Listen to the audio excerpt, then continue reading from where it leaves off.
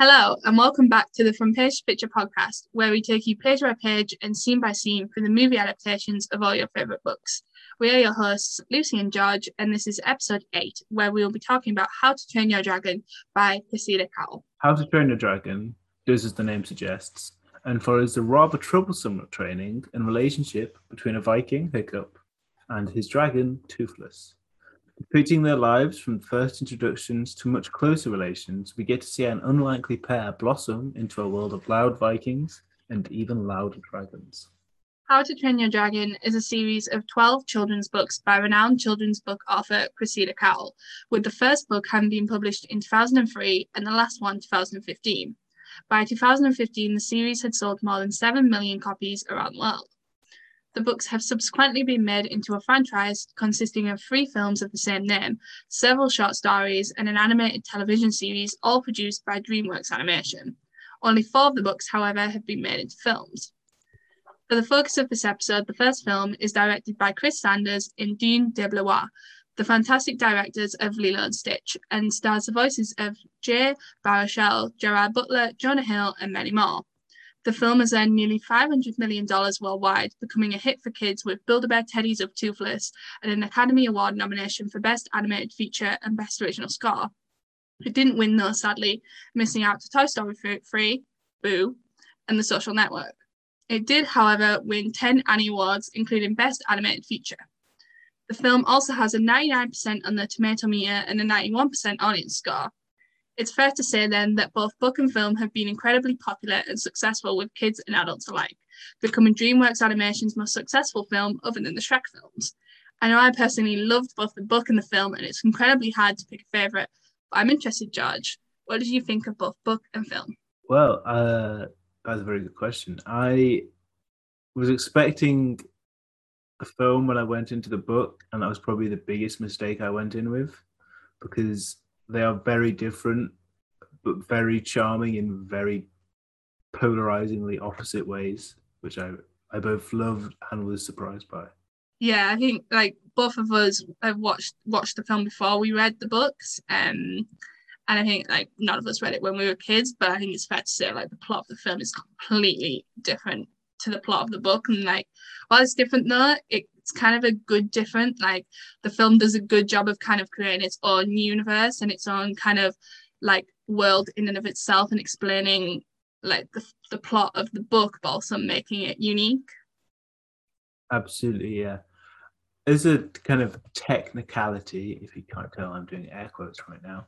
I'd say How to Train a Dragon as a film is actually technically a bad adaptation because of how much it doesn't link to the book. But then it's definitely just using it as a set of guidelines and inspiration, because it's like, okay, this is a cool naming title. The concept sounds interesting.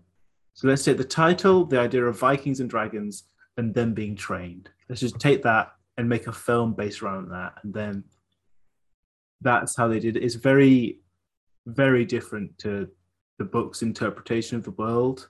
But it does make enough references to keep somewhat faithful, but it's very much its own thing.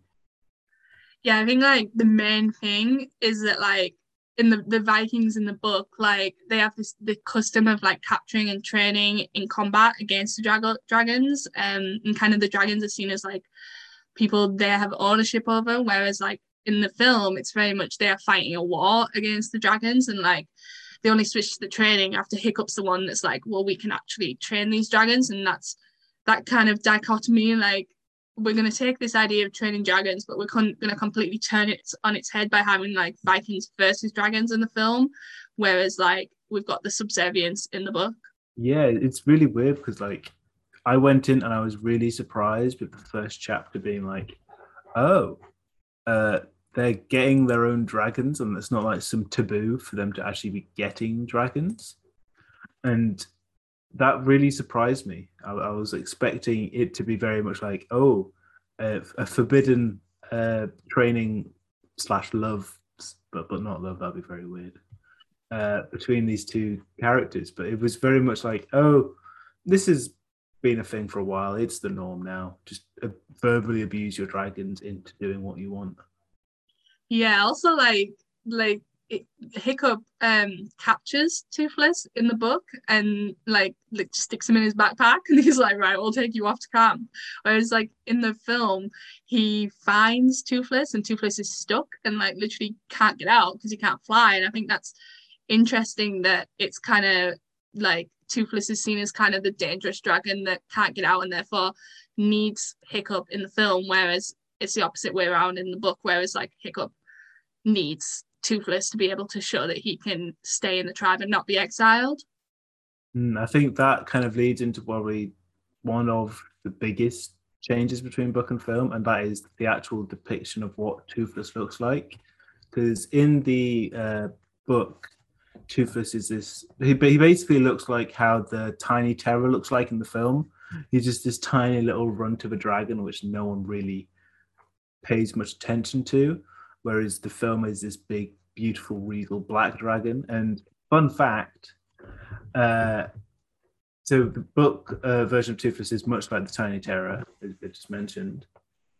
But the directors of the film wanted a dragon that Hiccup could actually climb up on, and they wanted something they could better emote, which is really well done with like the big wide eyes and the way he just trots along. And a follow-up fact, Toothless actually resembles Stitch from Lilo and Stitch, because the directors of How to Train Your Dragon also directed Lilo and Stitch, and that is just amazing to me how they made that, and they also made Lilo and Stitch, which are two of the best animated films in a while.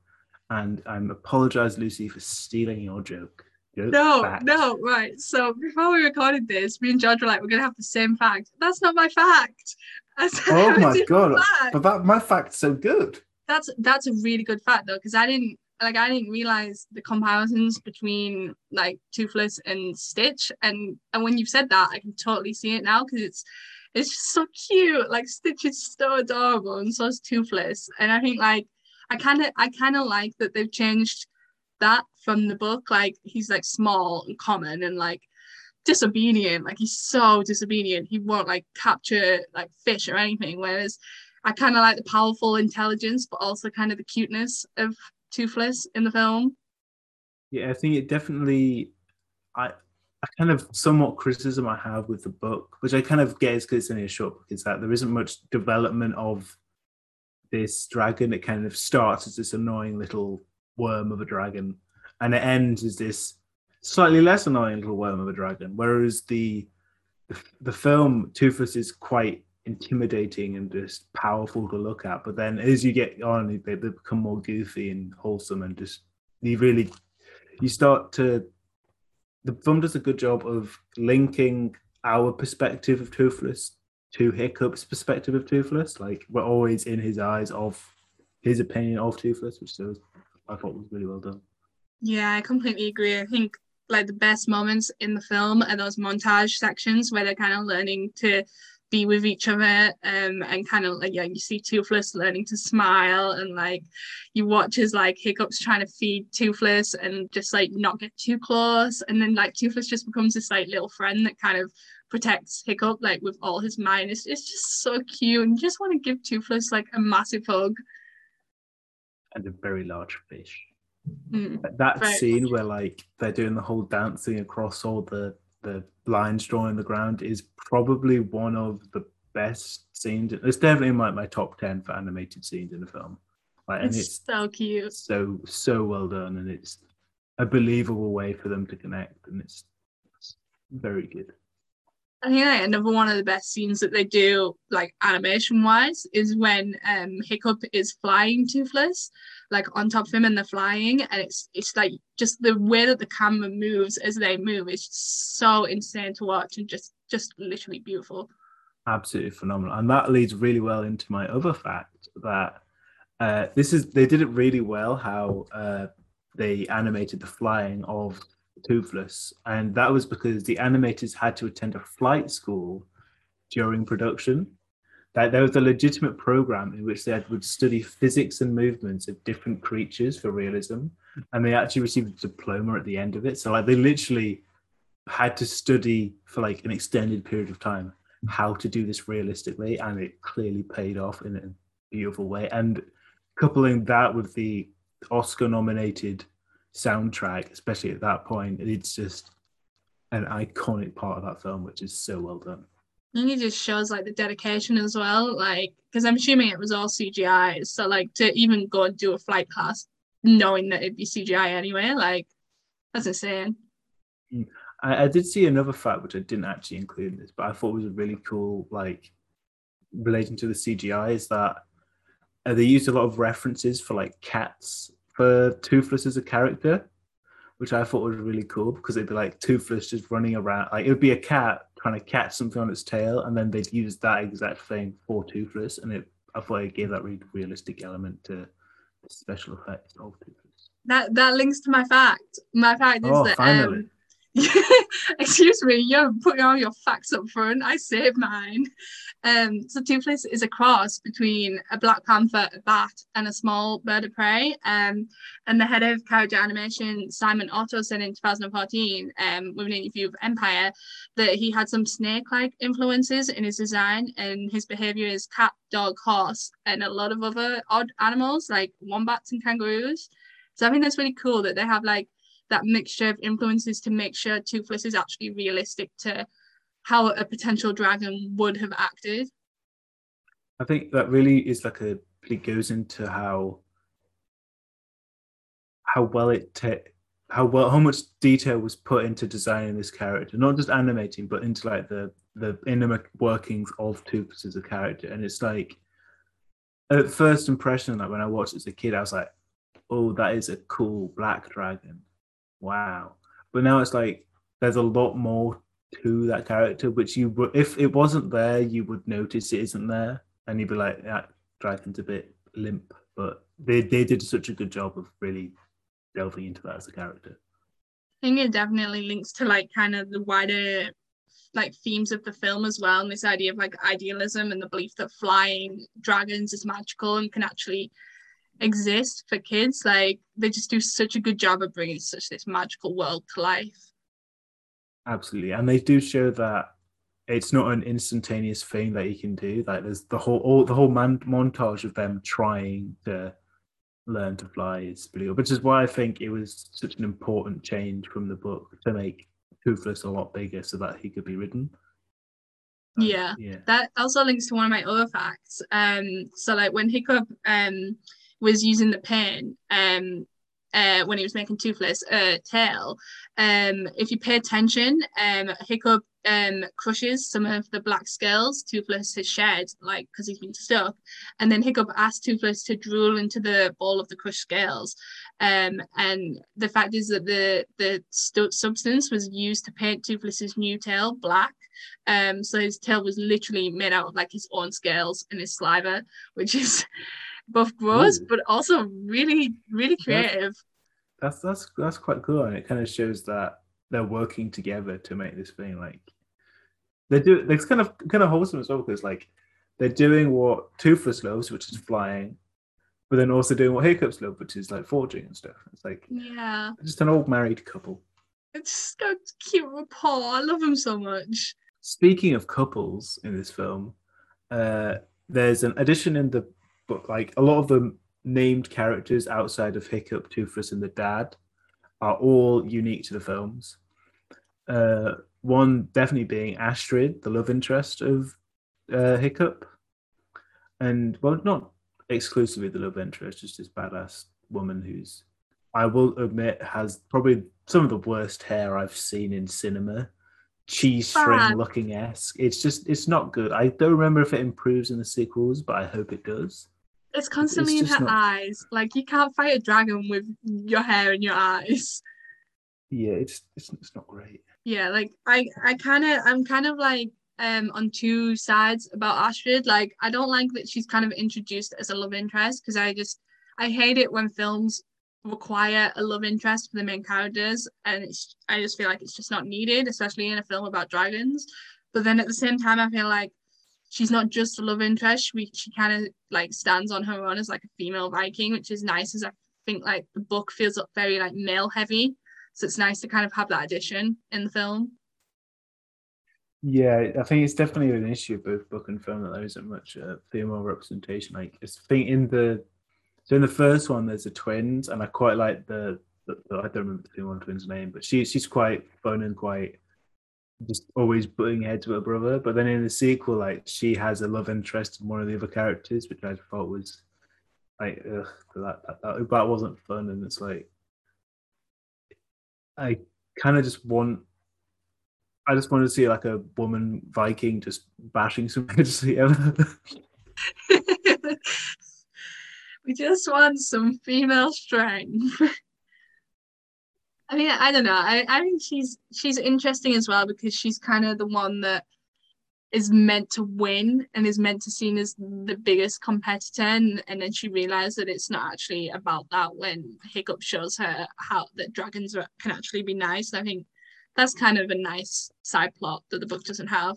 Yeah, I think it's quite a nice inversion of the stereotype. Like, oh, the person who's going to be best at all this dragon killing is going to be some big buff guy like Hiccup's dad. But then it's this quite powerful woman who uses her intelligence to defeat them. Like, she's read the book, she knows what she's doing. And then throughout the village, there's not definitely like an overwhelming amount of men going around fighting the dragons. There is women, and it's not like all the women are seen left behind, apart from like the really old one, who's like the soothsayer lady, which I thought it was nice.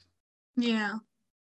I also think it's interesting that Hiccup's friend is it Fish Legs? Is that what he's called? Oh yeah, fish legs in the book. Yeah, so he's much more like he's described as this scrawny little like coward in the book, whereas in the film he's kind of like stout, knowledgeable, like he literally knows everything about dragons and he's like excited about dragons and new species, whereas like it doesn't add up with the book of this kind of kid that literally wants to hide in a corner. And I think the film in that essence kind of lives up to the stereotypes of what kids want to see in Vikings and puts that on the screen.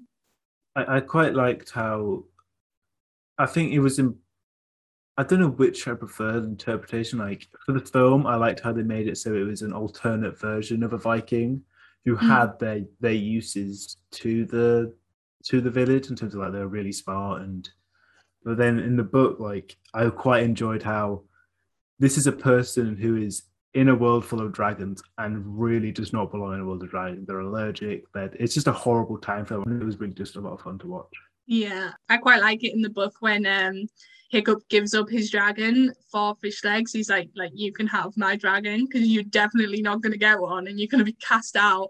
And then it's like, Hiccup, you're going to get cast out now. It's just funny. So I think that's where the book and film actually just is really funny for kids and just entertaining.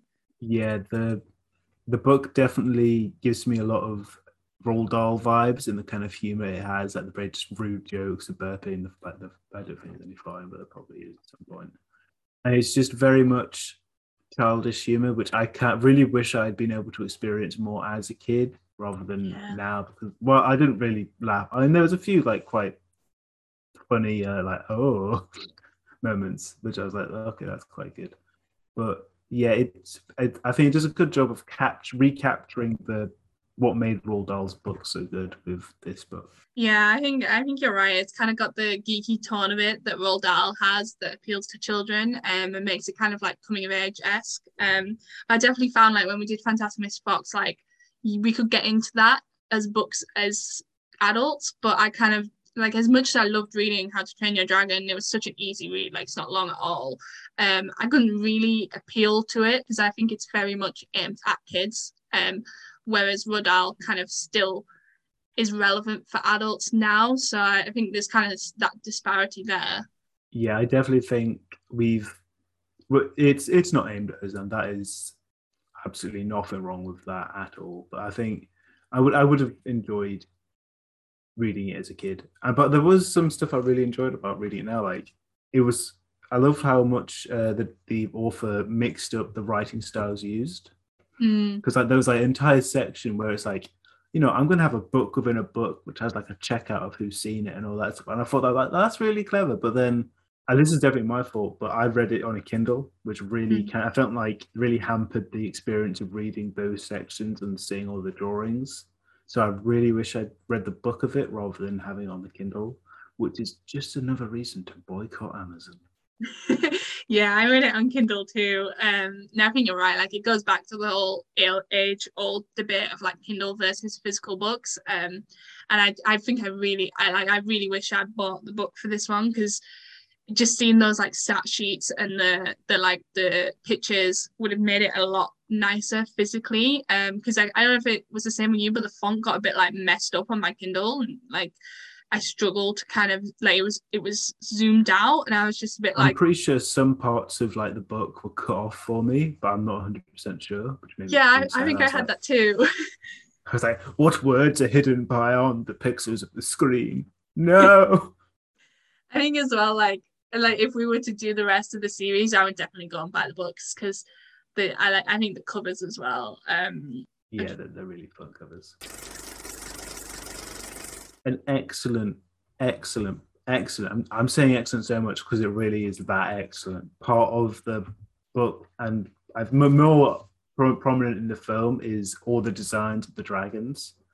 They're so good and like they're really well designed. Like I love the scene in the film which is like Hiccup going through all the different dragons, like kill on sight, and it's like, oh my god, these look so cool. And I'm like, that could be the main antagonist of the next film. That one could be. And I'm like, this is so cool. And I'm like, this. I can just see child me just foaming at the mouth at seeing all this shit. Yeah, like some of them are really ugly, but they're like perfect for kids. Like, and I think even for marketing as well. Like, imagine marketing that film and thinking how many teddies you can make out of all those different breeds of dragons.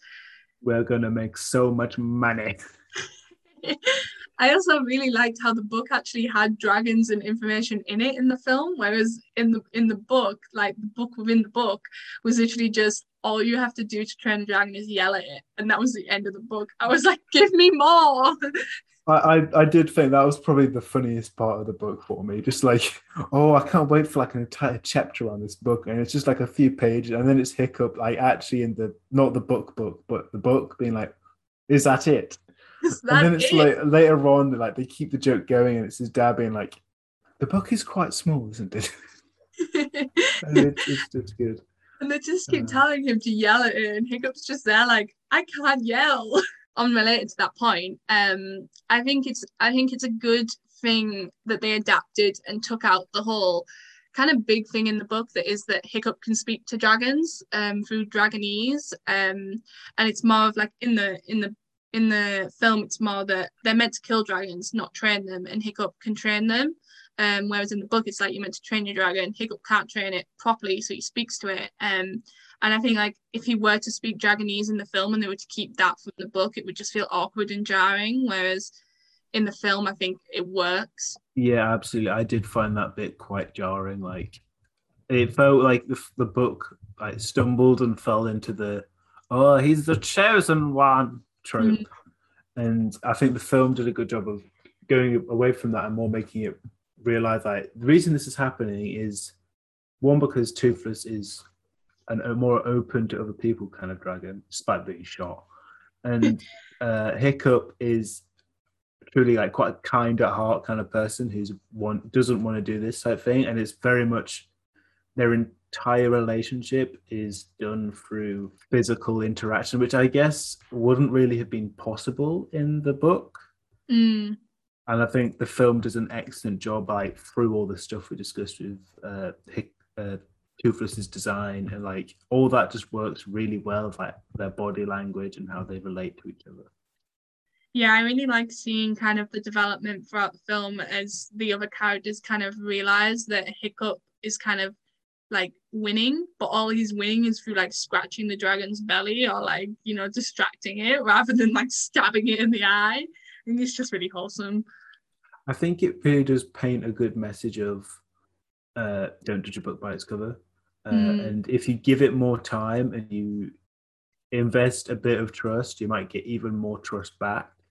And it's just like there's a whole lot of love to give, and you can learn so much if you take the time to get to know someone that you've never really known before, or you've been told that you should not know this person, and getting the time to know them is really good. And maybe in real life, if dragons are real, probably best to avoid fire-breathing dragons. I don't know. Yeah. I don't know. I think if dragons were real and I found a Toothless, like I would fall in love with that dragon. He's so cute. I think for me, like what was interesting is how the books were a lot more violent and darker than the movies. Like I think they had a lot of stuff on kind of like racism and prejudice and like segregation, child abandonment, like you know the dangers of revenge and that kind of stuff. And while the film kind of does a good job of bringing those bits out, because like it literally starts mid fight. I think like the action scenes are, while they're immense, they're kind of toned down for a child. They don't bring out that total like child abandonment. Your dad's gonna like exile you if you don't train this dragon. Yeah, absolutely. Like a fun thing I noticed with the film is that all the Vikings are always boasting about the fact that they've killed dragons or how many dragons they've killed. The only person you see kill a dragon in that film is Hiccup at the very end.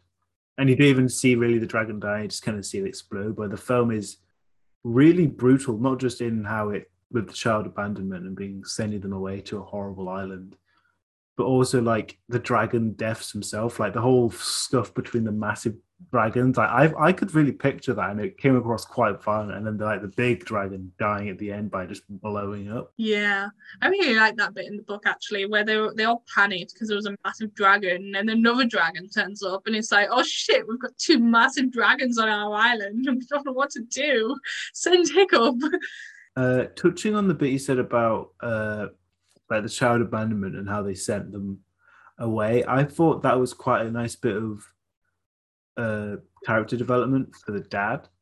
Like I think so everyone always goes on mad about the development of the relationship between Hiccup and Toothless, which is absolutely rightly so. But I think the dad really does do a great job of being developed in both book and film. Like the book, he starts off as stoic, brave. He doesn't give any shits about anybody. He's just the leader of the village, and he sticks to the rules no matter what. So he knows he has to get rid of his son. But then near the end, he's like, hang on, why did I do this? I'm a bit of an idiot. And then I think the film takes that idea and then really, really develops it. Like I love the dad's redemption scene in the film, like him going down and saving. It was because like, sure, obviously he's in the wrong throughout the entire film, but I never found it annoying that he was in the wrong. Like it was completely understandable why he was in the wrong, and like the whole like there's kind of always a shadow on their relationship in the film, because it's like, where's Hiccup's mum? Like he has his helmet, but where's Hiccup's mum? And he can like, there's something in there, and it's like you understand all of Stoic's anger and like fear in this. And he's quite an intelligent leader at the same time. He's just this big man. But then he does what is right at the right time. And I love that man. It just made him even better for me, the fact that he's played by Gerard Butler.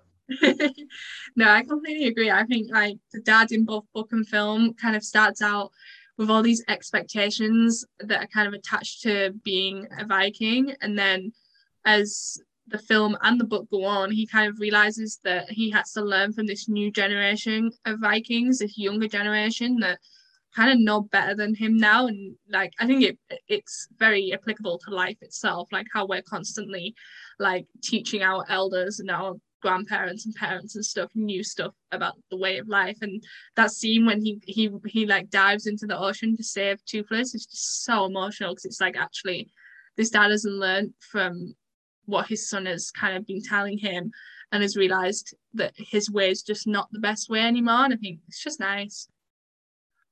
Absolutely. And I find like an interesting contrast between the book and film's interpretation of Stoic with Hiccup was that in the book, Stoic wants Hiccup to become this badass dragon trainer, whereas in the film, Stoic would want nothing else than that to happen. Like he does not want that to happen at the start, because Hiccup is such a calamity, which I thought was quite a nice addition to his character. Like he matches his name. He always breaking everything. So I thought it was really nice that they did that, and I thought Stoic learning like, oh, my son can actually do. Sure, it's not the conventional way. And I always love that scene where like it's the final like he's about to kill the dragon. He's just like, I would have gone for the axe. Yeah, that's good. That is good. Yeah, you're right. In the beginning scene, like like Stoic's very, no, my son is not hunting dragons. My son is gonna sit in his room and do nothing. And then it's like, oh, my son actually wants to hunt dragons because that's what Hiccup thinks he should do. And he's like, oh, well, you do what you want to do then. Like, you go hunt dragons when that's exactly not what he wants to do. And then it's so wholesome when they're like, he comes back from his initial, like, from going out to hunt the dragon, and it's like, oh, wow, Toothless is actually this awesome dragon killer, man. And like, they just sat right next to each other. It's like, so we can finally have a conversation. We can finally bond. I've been waiting for this all your life. And it's just like, oh. And then they actually do get to bond. And I think this is wholesome. I think like as much as the film is dark and violent and as much as it's wholesome, it's also really, really sad. Like I don't think the book was sad at all. Like I didn't cry. Like I read it and then I was done where I was like we watched this on Netflix party and I was like, I'm crying, like constantly crying. I mean, I didn't really get that, but then I don't really feel emotion.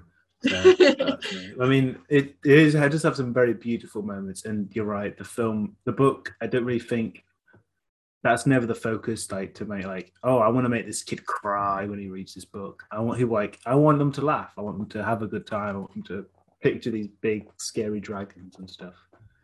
And I think the film is a lot more adult in how it deals with a more broad range of emotions and topics and just all stuff. And I think one part of the film, which I really loved, is the representation of disability.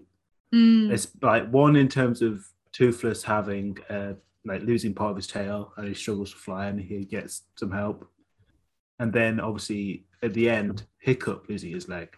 And I think that's done so well in the film. Like it's not like, because usually in like most fantasy things, oh, they lose a hand, like Jaime Lannister or someone like that. It's like, it's not too much of a hindrance because they got another hand, they got their other hand they could use. But like, it did have a really good job of showing that he isn't instantly perfect on this new limb.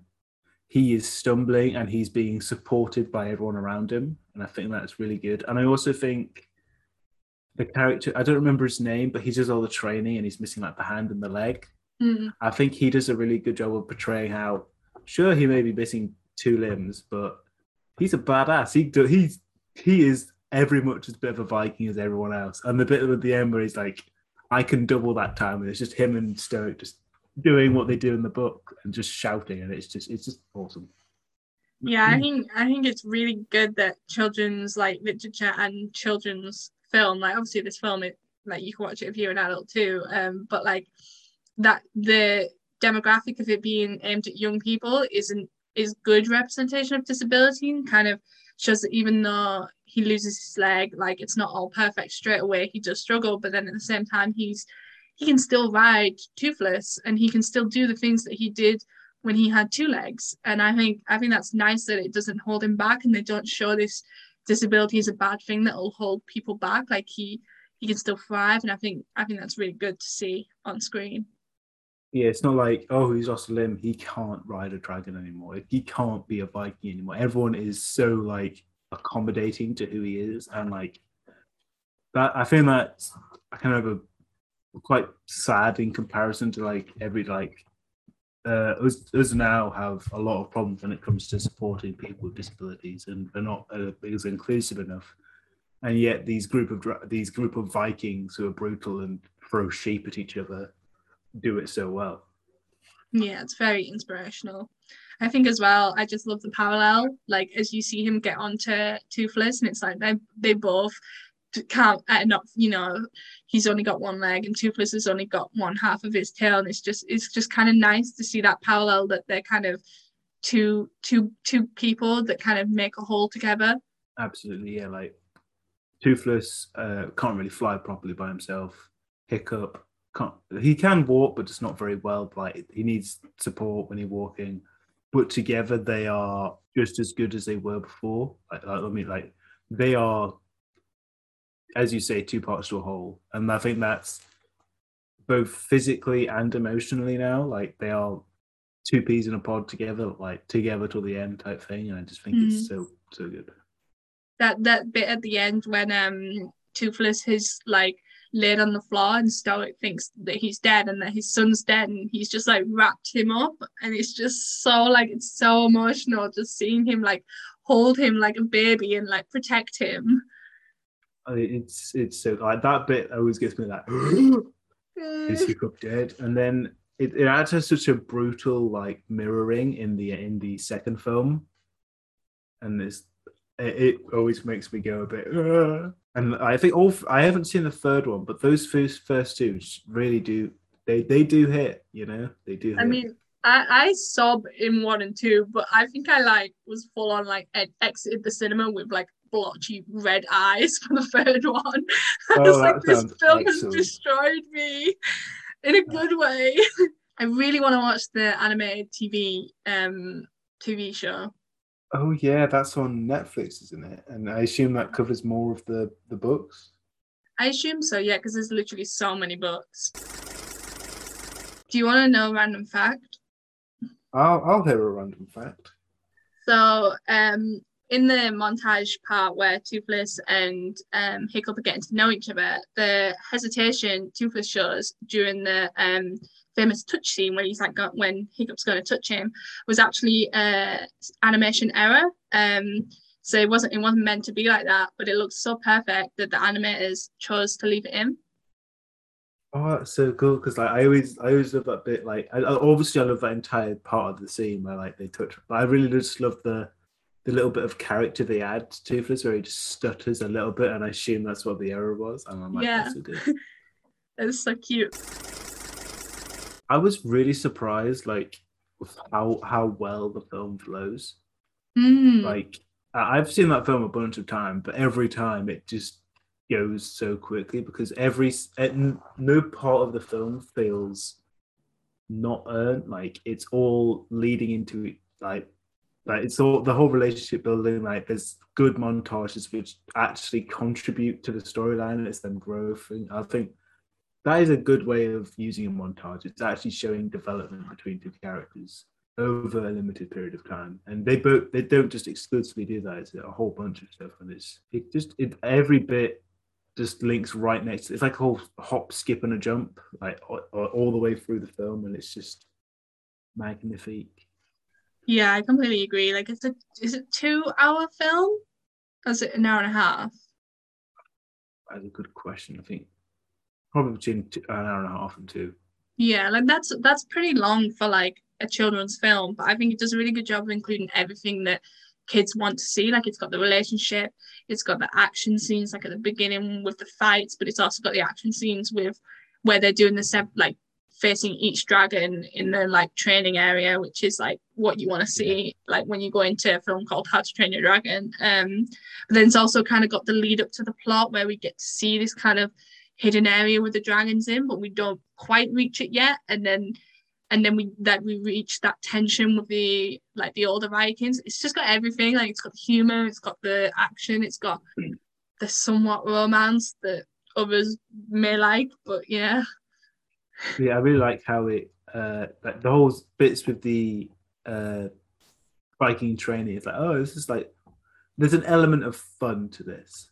It's like, and it's just like, oh, okay, this is quite good. And then when it gets to the last bit, it's one of like my favorite lines in cinema, and it's just the mountain breaking open, and it's just Stoic going, "Odin, help us!" It's just him basically peeing himself, seeing this massive dragon. Like, from that point on, you can tell, like, this just stopped. This just got quite serious. Like, if the biggest Viking in the village is looking like a scared little man, we should probably be worried. And I thought that such a big dragon as well. On the topic of the big dragon, I thought the design in the film was really cool. Just this really big mountain-looking dragon, which then can extend these even larger wings, which are just like kind of encrusted to its back. My my interpretation of how the dragon looked in the film, I mean, in the book, I think I preferred that dragon to the dragon we got. Because I thought it was so cool, this dragon just buried at the bottom of the ocean, just encrusted in jewels and stuff, like eating entire Roman things. And then the whole aspect of it being with his speech. Like, I don't like this how Toothless can speak to dragons, but I thought the speech and the talking of this big dragon was so cool and intimidating. Like, it gave me big, like Smaug vibes, or like the Jabberwocky from that really weird Tim Burton film. I don't know. I don't think I know that. Alice in Wonderland, like the Tim Burton one, was like it's got like Matt Lucas as some weird CGI baby man. No. Maybe that was just a fever dream of mine. But yeah, like the whole just like massively overwhelming force with just a cunning, like overwhelming power with just a cunning voice, which just is probably one of the most scary bits of this overall just gargantuan beast. And it's just so good. Yeah, it's like cunning, but it's also really witty, and I think it kind of adds to kind of the threat and the scare in the book that's not really there in the film, because obviously the dragons can't talk. Rather it's just the sheer size of the dragon in the film is what's scary and what adds the cunningness, where it's obviously the dialogue in the book. I actually kind of wish that the dragons did talk in the film rather than not talking, because I think it was kind of funny watching Toothless and Hiccup kind of like argue with each other, and kind of like Toothless being like, I don't want to go get that fish. Whereas that's kind of, while we've got this lovely like physical relationship in the film, I do kind of miss the dragons talking. I do think there was an element of humor to like the whole dragon speaking, but I think it would have ruined the character they made for Toothless in the film. Like, I'm just imagining the whole scene with the dancing over the cracks, and it's just Toothless going to touch his face, being like, "Boop." If you could cast someone though for Toothless to voice Toothless, who would you cast? Oh, that is an excellent question, and I'm going to go for Samuel L. Jackson. No. Who would you go for? Oh, it's super cursed, but what if we had like Adam Sandler? That would be amazing. I need that now. Just to... I agree though. We'll completely ruin the character. Yeah. They don't even need to add voice anymore. We've ruined it ourselves. Yeah, I'm not sleeping tonight after that. As long as it's not Benedict Cumberbatch, like we don't need him voicing another dragon. I mean, he was amazing in Smaug, which we will definitely talk about when we cover The Hobbit. Won't be for a while because George is too scared to go back into the world of those books. Yeah. I mean, I've actually read The Hobbit, but it's just The Lord of the Rings that I can't get into. But we will for the podcast. I'm willing to do it for you guys. That's what I'll be saying when I said Twilight's the next book. That is when the podcast will end. Oh, do you want to know another fact? I'd love to hear another fact. So this was on the IMDb page. So David Tennant, who is the narrator of the How to Train Your Dragon audiobook series, actually did a cameo voice for Spittle Out. Like, I think that's one of the Vikings, though he's not credited. And he also narrates some features on the film's website, which I think is pretty cool that he's involved with kind of everything. He is a good man. Jessica Jones, Broadchurch, now How to Train Your Dragon, a man, an entire specimen. Good Omens as well. Like, oh, I was gonna say he's been Good Omens as well. I think that's his best work, second to Doctor Who. Ooh, I'd be in agreement. Yeah, actually no. I think Doctor Who's his best. Then The Purple Man and Jessica Jones. I hated him. But then you've had this argument before, and you're just wrong. No, you're wrong. I've checked the facts and it says you're wrong. That is my next fun fact. You're wrong about David Tennant and Jessica Jones. I'm sad he's not credited though in How to Train Your Dragon. Like, I guess the Viking just must say like one line or something. It's just not worthy of it. Yeah, maybe he just didn't want to be credited and wanted to just give focus to the lead actor and stuff like that. And I kind of want to listen to the audiobook. Like, I don't really listen to many audiobooks, but I feel like that is an audiobook I would want to like that, and like the whole Harry Potter read by is it who did the audio recordings for the Harry Potter books? I don't know. Is the guy from like is it Stephen? No, I don't know. But like there's like Right? certain people who are like iconic for doing audiobooks, and I'd be very interested in. Yeah, and I think that's kind of an interesting like subgenre of adaptation. Like, do they adapt these characters well when it's just the audio? Like, do these characters sound how they what they sound? Are they? Have you been pronouncing the name of this character wrong this entire time? Type thing. Which has happened far too many times for me. But... Yeah, that's an interesting thing actually, because with animation films, like we've only done this one and Fantastic Mr. Fox, but you can't really judge the actors. Like, you know, we always say like blah blah makes a really good blah blah. Like, you know, actor is a really good character for that role, based on what we saw in the book. But with like voice actors, you can't. I don't know. Like, I didn't really go into the book and came out being like, actually, I wanted someone else to voice that in the film. Like, anyone who voiced it would have been great. I also think, I think it would be really good to listen to How to Train Your Dragon as audiobooks. I think it'd have that fun tone that comes across in her writing in the book, like through David Tennant's voice, which I think would be really cool to listen to. Also, David Tennant, a Scottish man, yes. Yes. Voicing several Vikings. Yes, please. Yeah. That is all I will say on that. That's so true, actually, because the in the audiobooks they have to voice every single character that speaks. Like, they're not just, you know, and change their accent. And then they have to remember the accents for all those different characters. Yeah, you know, one audiobook series I do want to listen to is Lord of the Rings, because isn't it the guy who plays Gollum is the one that does the audiobooks? I think that was a newer adaptation of it. Like, that was quite recently. He did like all of it. I really want to give that a listen. That will be amazing.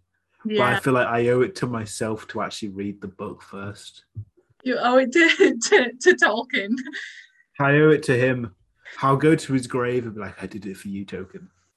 I did it for you. Will you do that for Jane Austen? I'll do it for you too, Jane Austen. But not you, J.K. Rowling. No. So, on that note, George, book or film? Oh, that's a good question. And I usually go like a bit back and forth, like, oh, I love a bit of the book, oh, I love a bit of the film. But film, easy. Like, I think because I grew up with that is what I know to be How to Train Your Dragon. And I think I've just missed the point of really getting stuck into How to Train Your Dragon, the book.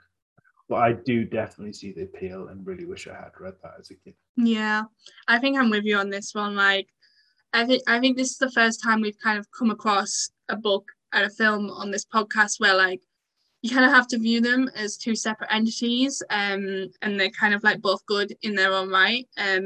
But like, if you have to pick one, like, the film definitely, well, it doesn't outshine, but it just stands out more than the book for me. And I think it's more memorable and it's more fun. And like, Christina Cowell is a fantastic writer. She's done a brilliant job with the books, but the film's just so good. It can't really be. Like, it's an animated film. It's going to be remembered as one of the greats, and I will always go back and rewatch that film. Yeah, and I think, but we should definitely give kudos to the author and how she made this really diverse world, and because of how diverse and well made it was, they were able to use it as the jumping ground for the film. And I think both of them have earned a little special place in my heart.